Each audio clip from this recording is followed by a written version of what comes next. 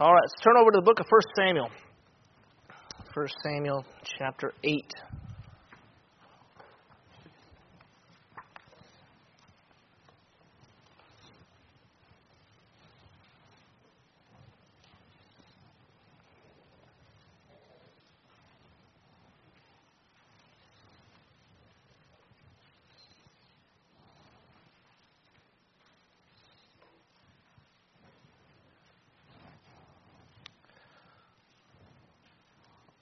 1 Samuel chapter 8. We'll just read a couple verses here, verses 19 and 20.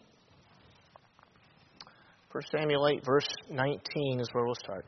Nevertheless, the people refused to obey the voice of Samuel. And they said, Nay, but we will have a king over us, that we also may be like all the nations, and that our king may judge us and go out before us and fight our battles. Let's go ahead and pray. Lord, we love you so much. Thank you for the safety you've given to us coming in. Lord, I know the weather is not that great out there. And Lord, I just thank you for giving us the opportunity to come in and sing these songs that are praising you. And Lord, I pray that you be with this time of preaching. Lord, I pray that you fill me with your Spirit. I pray that I say only what you would have me to say. And Lord, I pray that this truth in your word fall on receptive hearts, receptive lives. Lord, that we all leave here closer to you than how we came in, especially if there's one in here who's never accepted you as their Lord and Savior. Lord, I pray that today they see their great need, how they're on their way to hell, and that unless they put their faith and trust completely in you, there is nothing they can do to change that, Lord. I pray that you show them that the great need they have and show them the great salvation that you offer to everyone, Lord, and that they put their faith and trust completely in you. Lord, again, I pray that you be with the requests that were asked tonight and bless Pastor as he's flying back. Just give him good flights. We pray in Jesus' name. Amen. Amen. All right, just a couple verses here out of the for our text out of 1 Samuel chapter 8. This is a critical time in Israel's history. This is the transition between the period of the judges going into the monarchy, where, of course, Saul would be anointed as the first king, and Israel now will be a monarch going forward until, of course, the time of the captivity. And again, up until this time, judges had ruled the nation for about 400 years since the time, of course, of Joshua, since the time of the conquest of Canaan. Now, the last judge is Samuel, and we see him here, of course, in our text. At the time of this writing, he is getting on in years. He's old. His sons are nowhere near the godly man that he is, taking bribes and doing different things. And so the elders, if you looked at earlier in the chapter, you'll see that at this point the elders come to Samuel and say, "Look, we want a king. We want you to anoint a king to reign over us. Your sons aren't going to be suitable judges." And it didn't seem like they were willing to wait for God to have another successor to Samuel. All throughout the period of the judges, you see God raising up another judge to judge Israel. It's not like God was going to say, "Oh no, Samuel's dead. I don't have any more people to judge the nation." God had a succession plan in place, or at least the Israel should have trusted in God for that. But of course, the motivation for this we saw in verse 19. In verse 20, the first part of verse 20, they wanted a king so that they could be like all the other nations that surrounded them. Of course, they would have been quite the anomaly in the midst of these pagan kingdoms that were around them, all ruled by kings. And here you have this people who is not really ruled by any one central government. They just have maybe a judge, someone that kind of presides over the land, teaches them God's law, but there's no central structure in place, no central army in place. And so they would have been quite the anomaly, and of course Israel now wants to change that. They want to be like the other nations. If you look in verse 7, verse 6, you see Samuel is displeased with the request. So he takes it to the Lord, always a good thing to do when you're displeased with something. But verse 7 says, "And the Lord said unto Samuel, Hearken unto the voice of the people in all that they say unto thee, for they have not rejected thee, but they have rejected me, that I should not reign over them. So Israel probably wouldn't put it that way. They wouldn't say, we're rejecting God. We don't want God to be our sovereign anymore. We don't want God to be the one who rules over us. That's not how they would put it, but that is how God saw it, and that is how it was. They were rejecting God's leadership over their nation and say, we want someone else to lead the nation. Now we know God would use different kings throughout Israel's history in tremendous ways. We can take, of course, probably the most obvious example of that would be King David. A man after God's own heart, a man so godly that God promised him the Messiah would come from his lineage, out of his line. So we know God obviously used different kings that lived during the time of the monarchy, but this was clearly not what God wanted for the nation. God acquiesced to them. He gave them what they wanted, as He does sometimes for us. Sometimes He'll try to hold us back, and then if we persist, He'll say, "All right, I'll give you what you want. It's not going to be what's best for you, but I'll give you what you want." And this is what He is doing here with the nation of Israel, giving them a king. We're going to be focusing primarily on verse 20, or really only on verse 20. We saw, of course, the people refusing to obey the voice of Samuel. Samuel is warning them, a king is going to take your young man. He'll see a strapping young man and enlist him to join the army. He'll see a piece of land that he really likes, and he'll just go out and take it for himself. This is not going to be for your benefit, is what Samuel was trying to tell them. But they said, no, we want a king. And the description they give for what a king does is what we're going to be focusing on. The latter portion of verse 20, and that our king may judge us and go out before us and fight our battles. This is what Israel was expecting a king to do. Now, up until this point, who had been doing this in Israel's history? God. God had laid down the law, the judgments. He was the one who was going out before them and fighting their battles. You see that in Deuteronomy and in Joshua, how the Lord fought the battles for Israel. But now they're wanting someone else to do it. And I think this gives us a good comparison for our Christian life. And we can look at these three things: who's judging us, who's going out before us, and who's fighting our battles, to determine who is sovereign in our life, who is reigning in our life, whether it is God or whether it is the flesh or ourselves. So that's what we're going to look at.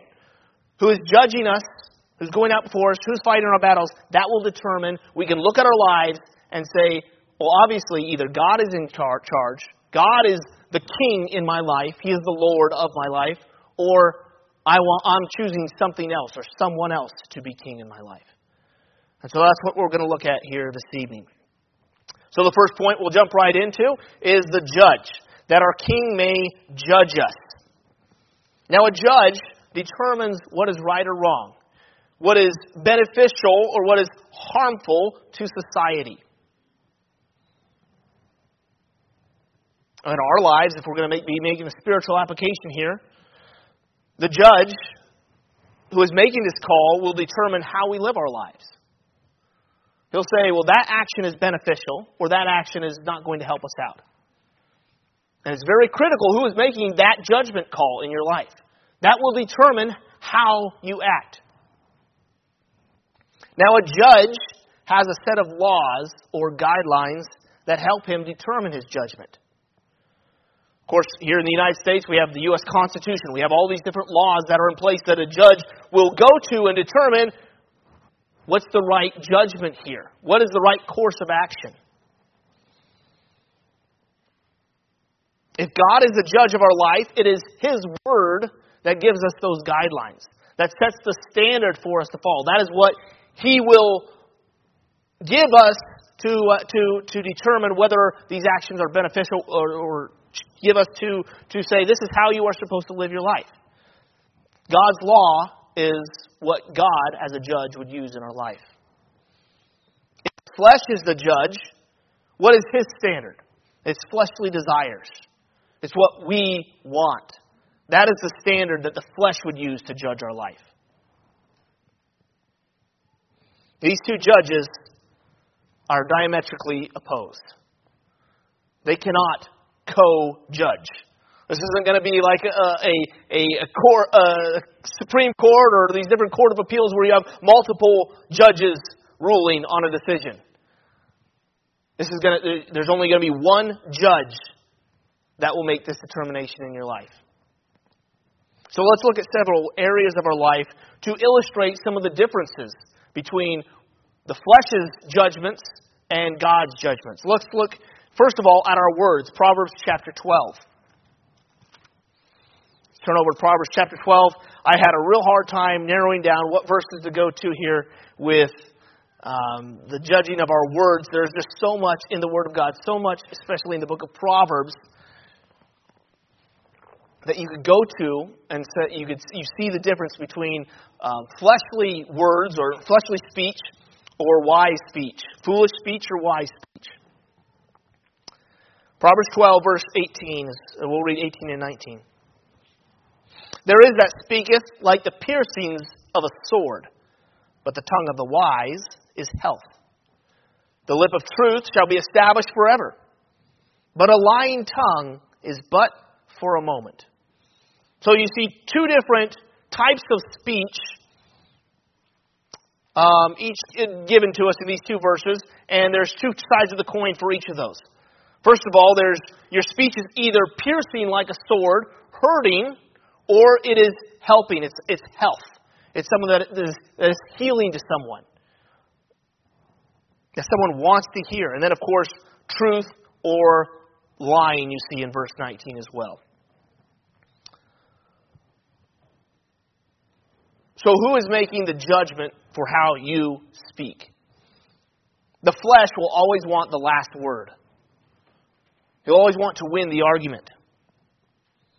Yet, of course, as has been the case in my life, and I'm sure in yours as well, we often win the argument by hurting others, by piercing with that sword.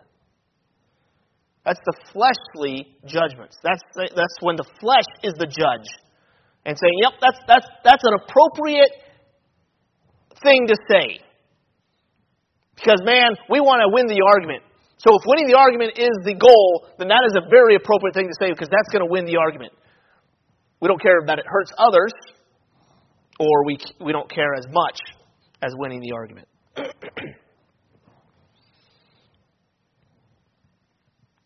And again, not going to dive too much into the sub-point here, but the Bible often contrasts the wise and the foolish in speech in particular, and of course in general as well. Those who follow God's judgments, the wise, and those whose ways are right in their own eyes, the foolish. So which judge is determining how you speak? Is it the flesh? Is he set up as the judge? Or is it God? Are you choosing to have the tongue of the wise that is health? So we can look at our words to determine or to help us figure out who is the judge of our life, who is determining which actions are appropriate for us. We can also look at how we interact with others. Let's turn over to Matthew chapter 5.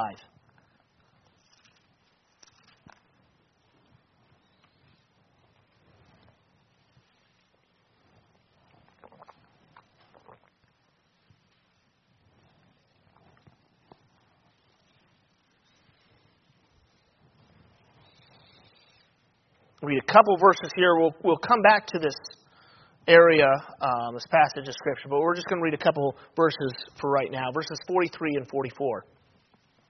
Matthew 5, verse 43. Ye have heard that it hath been said, Thou shalt love thy neighbor and hate thine enemy. But I say unto you, love your enemies. Bless them that curse you. Do good to them that hate you, and pray for them which despitefully use you and persecute you. Again, we see some more clear differences between those who would follow the flesh and those who would follow God. It is the natural response to seek vengeance, to curse them that curse us. Someone talks bad about us, well, we're not going to be talking too good about them to other people. We're going to run them down. We're going to maybe act like you know of something going on in their life that's really bad, but you don't want to get into the details because you're spiritual.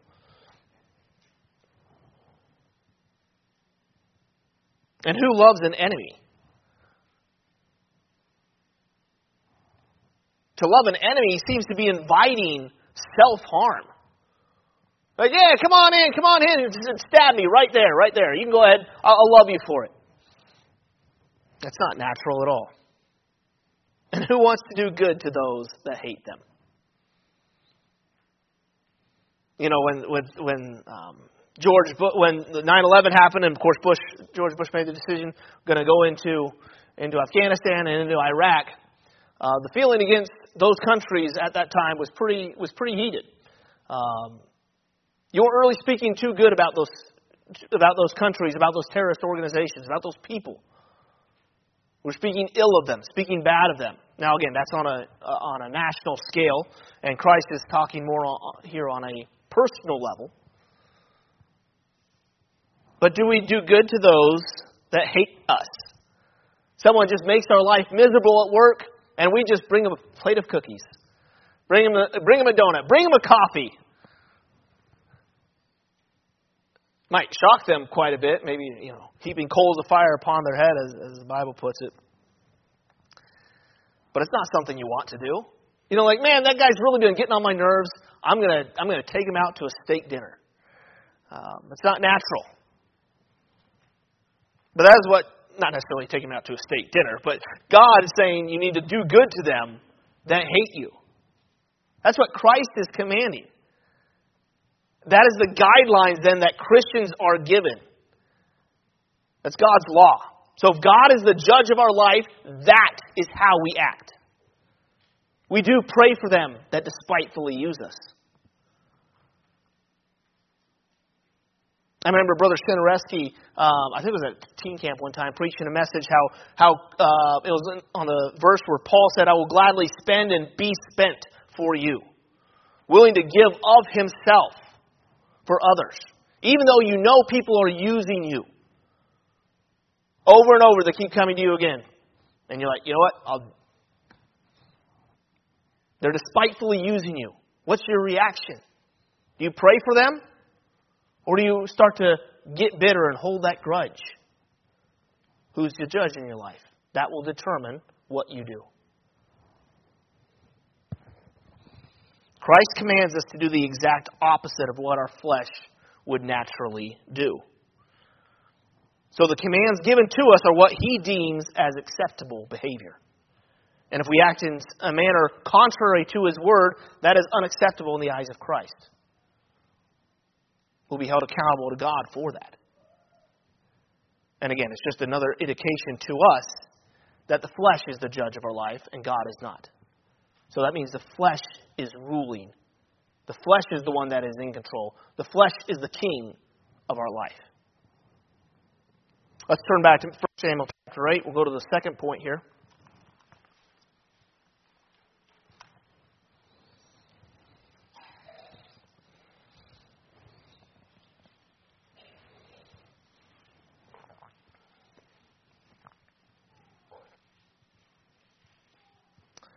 First Samuel 8, verse 20. That a king may judge us and go out before us.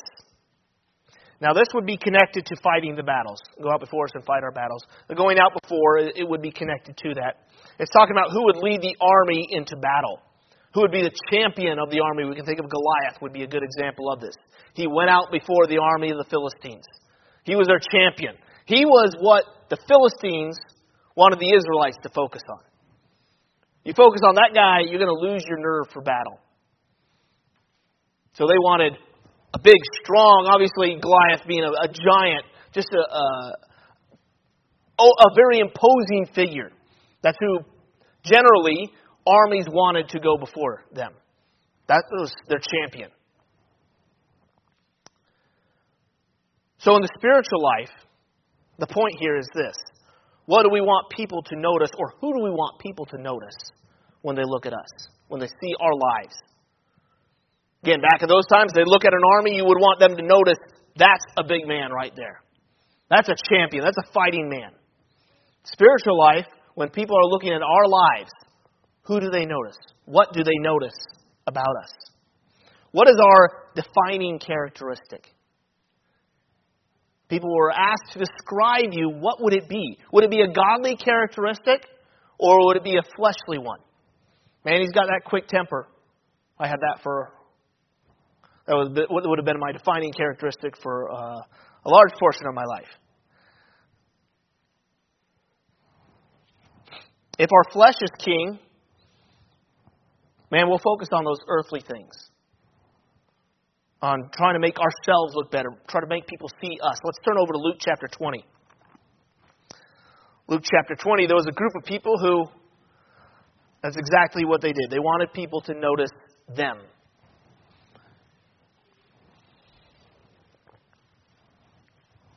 Luke chapter 20, verse 46.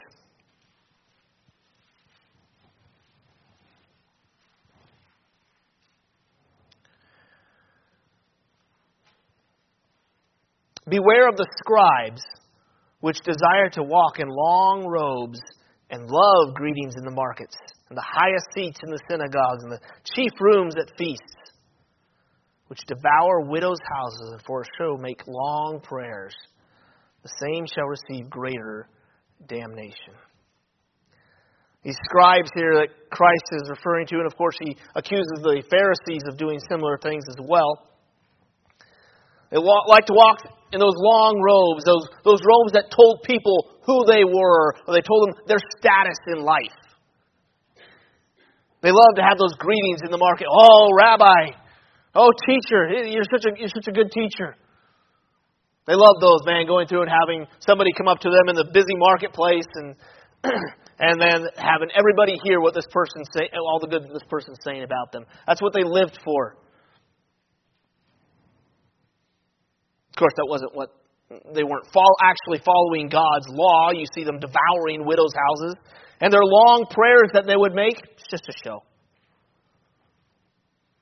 Get up and spout a bunch of theological statements and run them all together. And man, it sounds good. There's nothing to it. There's no true spirit behind it.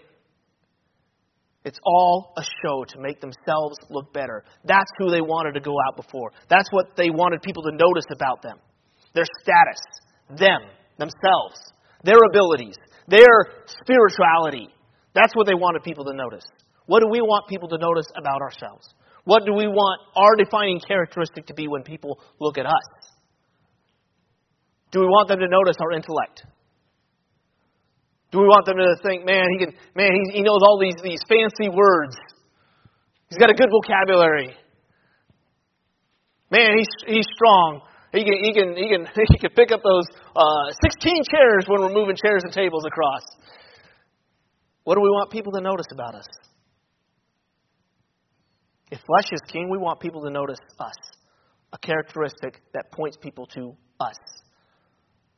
Not to God, to us. But if God is the king of our life, if He is sovereign, if He is reigning, we want people to be pointed to Him when they see our lives.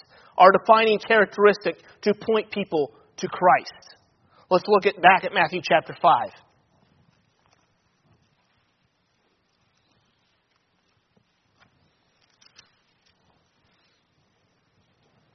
We already looked at the command to love your enemies and bless them that curse you. And now we see the reason Christ gave that command. And that is to be a delineation between those who follow God and those who follow flesh. Verse 45 now. That ye may be the children of your Father which is in heaven, for He maketh His sun to rise on the evil and on the good, and sendeth rain on the just and on the unjust. For if ye love them which love you, what reward have ye? Do not even the publicans the same? And if ye salute your brethren only, what do ye more than others? Do not even the publicans so? Be ye therefore perfect, even as your Father which is in heaven is perfect.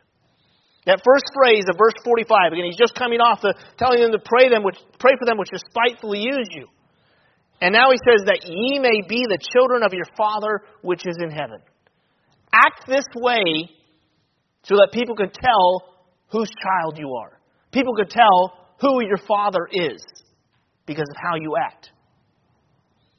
We all have seen a child doing something that instantly reminds us of their mom or of their dad. I see it in my children, whether it be any one of my children. They'll do something, say something, and I'm like, that's coming straight from me. And it's usually the bad things. The good things come from Sarah, of course. But a child does something, and instantly you know whose child they are. We do something. What action does that remind people of? Does it remind them of the devil? Or does it remind them of God? Does it remind them of the flesh? That's just a natural fleshly reaction. Or does it remind them that does it show them that we are a child of God? That's a Christ-like action. That's a godly action to take. Who is going out before us? Who do we want to go out before us? What do we want people to notice about us? Do we want to point people to Christ, to our Heavenly Father? Or do we want people to notice something about us? Who is going out before us? And lastly, who is fighting our battles? Who is fighting our battles? Get back to 1 Samuel 8 here real quick.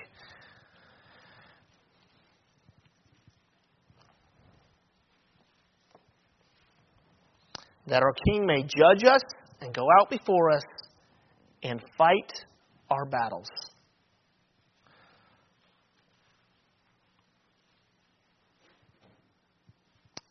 Life always brings battles to us. Sometimes they're of our own making, and sometimes they're just part of living in an imperfect world, a sin-cursed earth. But regardless of how these battles come to us, how we fight these battles or respond to the hardships that we face can make or break us. They can determine whether we will live the rest of our lives for God or for ourselves.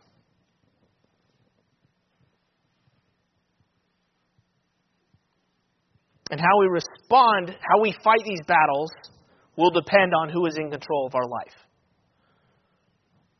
And really, sometimes which battles we face is a result of who is in control.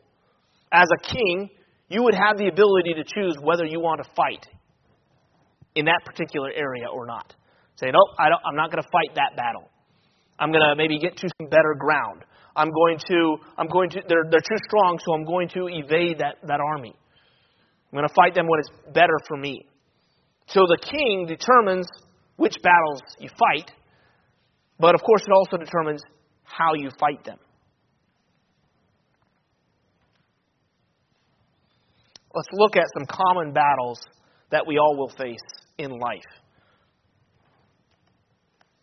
And we'll see the difference in how the flesh would fight them and how God would fight these battles. First one we'll look at is grief. Again, it's a hardship, it's a battle, something we have to work through, something we have to fight through. Grief will come. Again, we live in a sin-cursed earth. Grief is going to come. We all have experienced it at some point. We all will experience it in the future. So when grief does come, how do you fight it?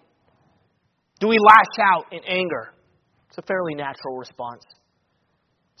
Something is hurting you, so you want to lash out. And oftentimes, of course, you can't really control it too much when you decide to go that way. You just start lashing out, and you hurt family. You hurt close friends. Lashing out in anger is again a common form that people use, a common thing that people use to cope with grief. Some people sink into depression. A great tragedy strikes their life and they just can't handle it. They just sink into depression. What's the use of living? We have this young man up in St. Mary's that committed suicide, a neighbor of the Warrens. They said he was never interested to talk to them at all whatsoever. I don't know why he committed suicide. But we do know depression leads to that conclusion if it's allowed to remain unchecked. But that's a strategy to fight the battle of grief, depression. Some people try to use escapism when grief comes. There's various avenues that the world uses to escape the problems of life. Alcohol, drugs, video games. You can go on and on. They use that to combat grief. A very real thing.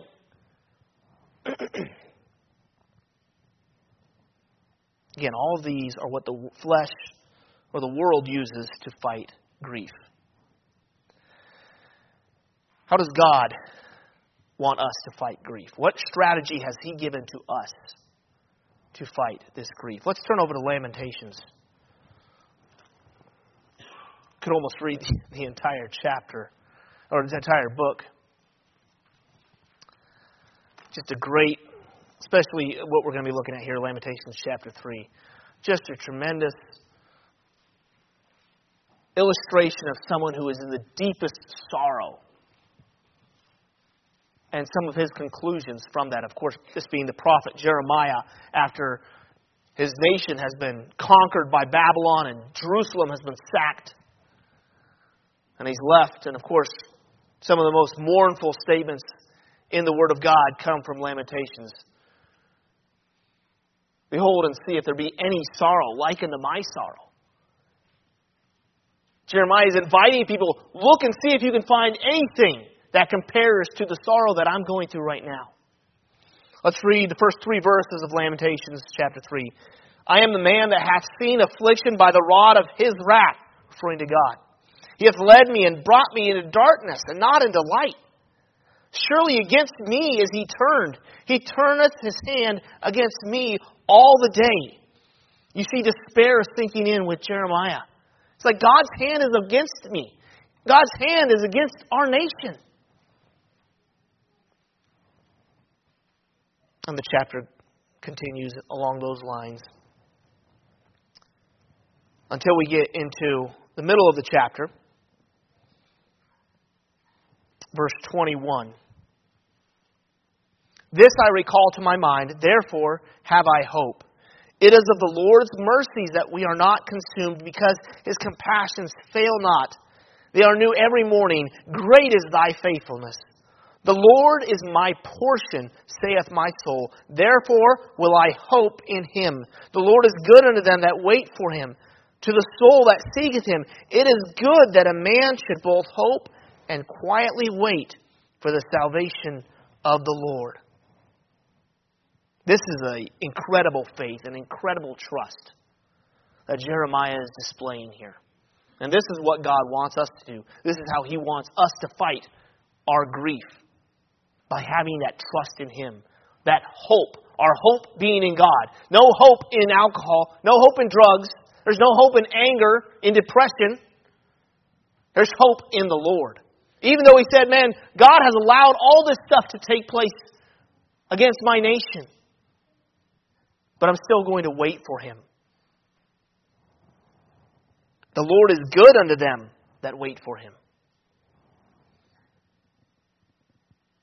How long do we wait for God before we seek another strategy?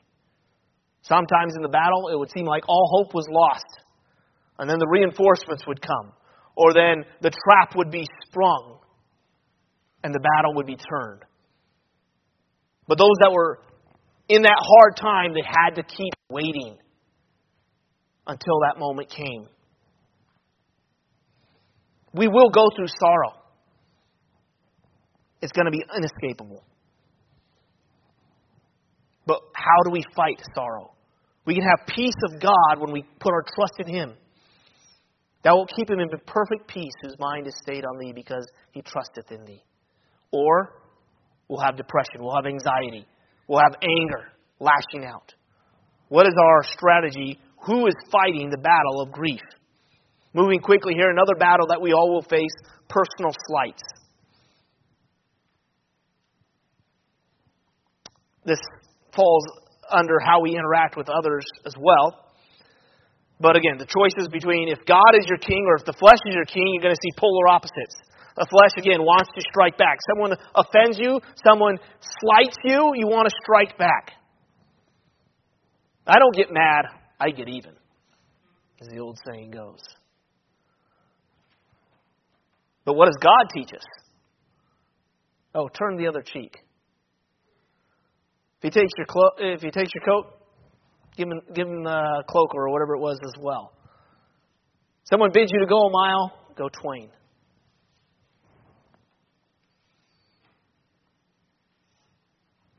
It's amazing. But again, we can only do this through God's strength.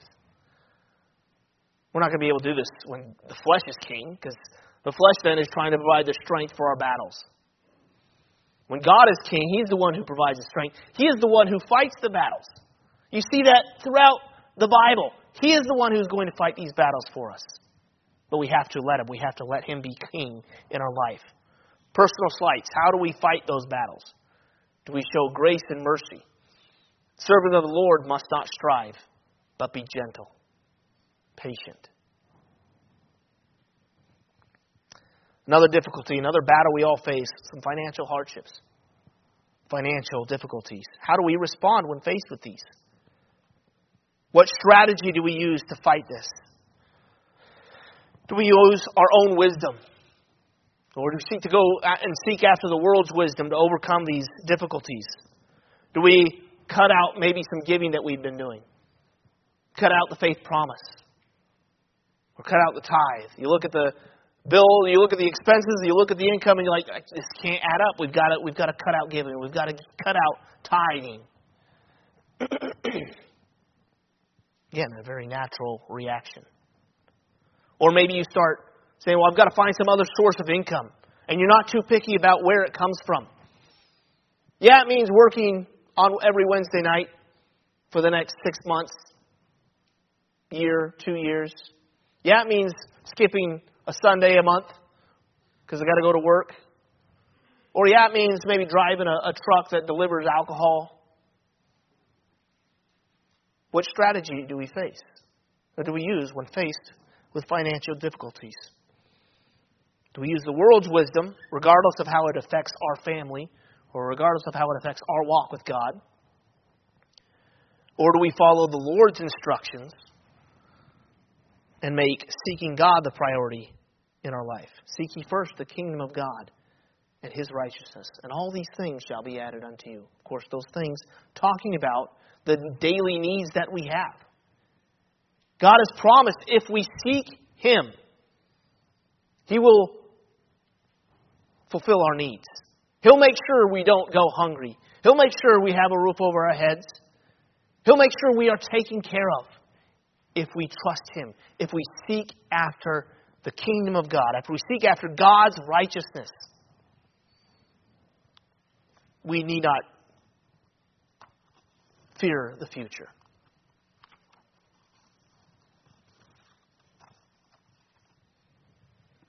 We'll go into in our conclusion here and some application, a little bit of application as we close. How do we ensure then that we are serving the right king? How do we make sure that the right king is in place in our life? Basically, by what we just looked at. Especially going back to who is making the judgment call in your life. What standard are we using in our lives to determine what action is acceptable? Are we using the Word of God? Or are we using fleshly desires? Do we say which action will glorify God more? Or do we say, what action do I want to do? What action feels better to me? We need to decide in our lives, resolve in our lives that we will use God's Word as the standard for our actions, as the judge. That's what we're going to go by. This is our code of laws that we are going to live our lives by, God's Word. Who are we lifting up in our life? Who do we want to go out before us? Do we want God? Do we want to point others to Christ, or do we want to lift ourselves up? And when those battles do come, again, I just mentioned 3, so many battles that we'll face in our life. But who is fighting those battles? Who is giving us the strategy to fight those battles? Is it the flesh? Who are we going to? How do we make sure God is the one in our life, the king of our life? Make sure you're going to God and saying, how do you want me to fight this battle? This is a great sorrow that has overcome me. What do I do? Go to His Word. Go to the law that He has given to us. Who is reigning in your life? Is it the flesh or is it God? You can tell by the judgment, who you're trying to lift up, who's going out before you, and how you are fighting your battles. You can examine your life and determine who is in control, who is really the king of your life. Let's go ahead and bow our heads, close our eyes.